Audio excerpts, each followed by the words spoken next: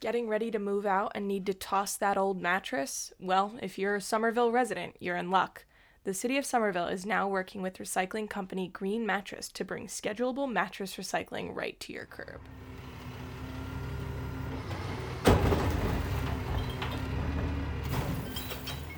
The City of Somerville's new mattress recycling initiative allows residents to call 311 to schedule a mattress pickup by recycling contractor Green Mattress, who then remove the mattress to a facility where its respective parts will be recycled. Somerville's environmental coordinator Vital Deshpande says the new program will start to address many of the waste issues the state is currently facing.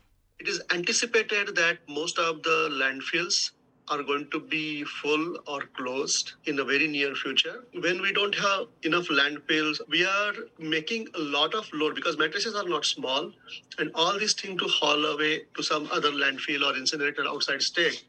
It's going to increase our gasoline or diesel use. So that is also going to stop. Somerville's new program comes just months before the state's mattress disposal ban goes into effect in November, which will prohibit state residents from tossing their mattresses in the trash.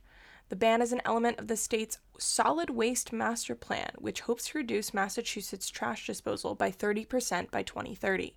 Deshpande says the ban will help to do just that, while also generating jobs in the recycling sector. Another important aspect of all these things is job creation. Collectively, from 350 plus cities and towns in Massachusetts, I anticipate there will be substantial demand, which probably may not be possible for just four businesses to fill in. I'm assuming that either they have to increase the capacity, which they will, I'm sure, and there will be some other businesses will come. Deshpande says that in just the first 10 days of the program's implementation, over 100 mattresses have been picked up for recycling.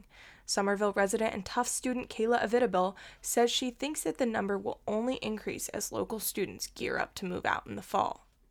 I honestly think that it would be useful for people to know, in the Tufts student body, because most juniors and seniors do not live on campus and, live in surrounding Somerville. So I think people would be interested in it. Once disassembled, more than 75% of a mattress's components can be recycled, so make sure to recycle yours.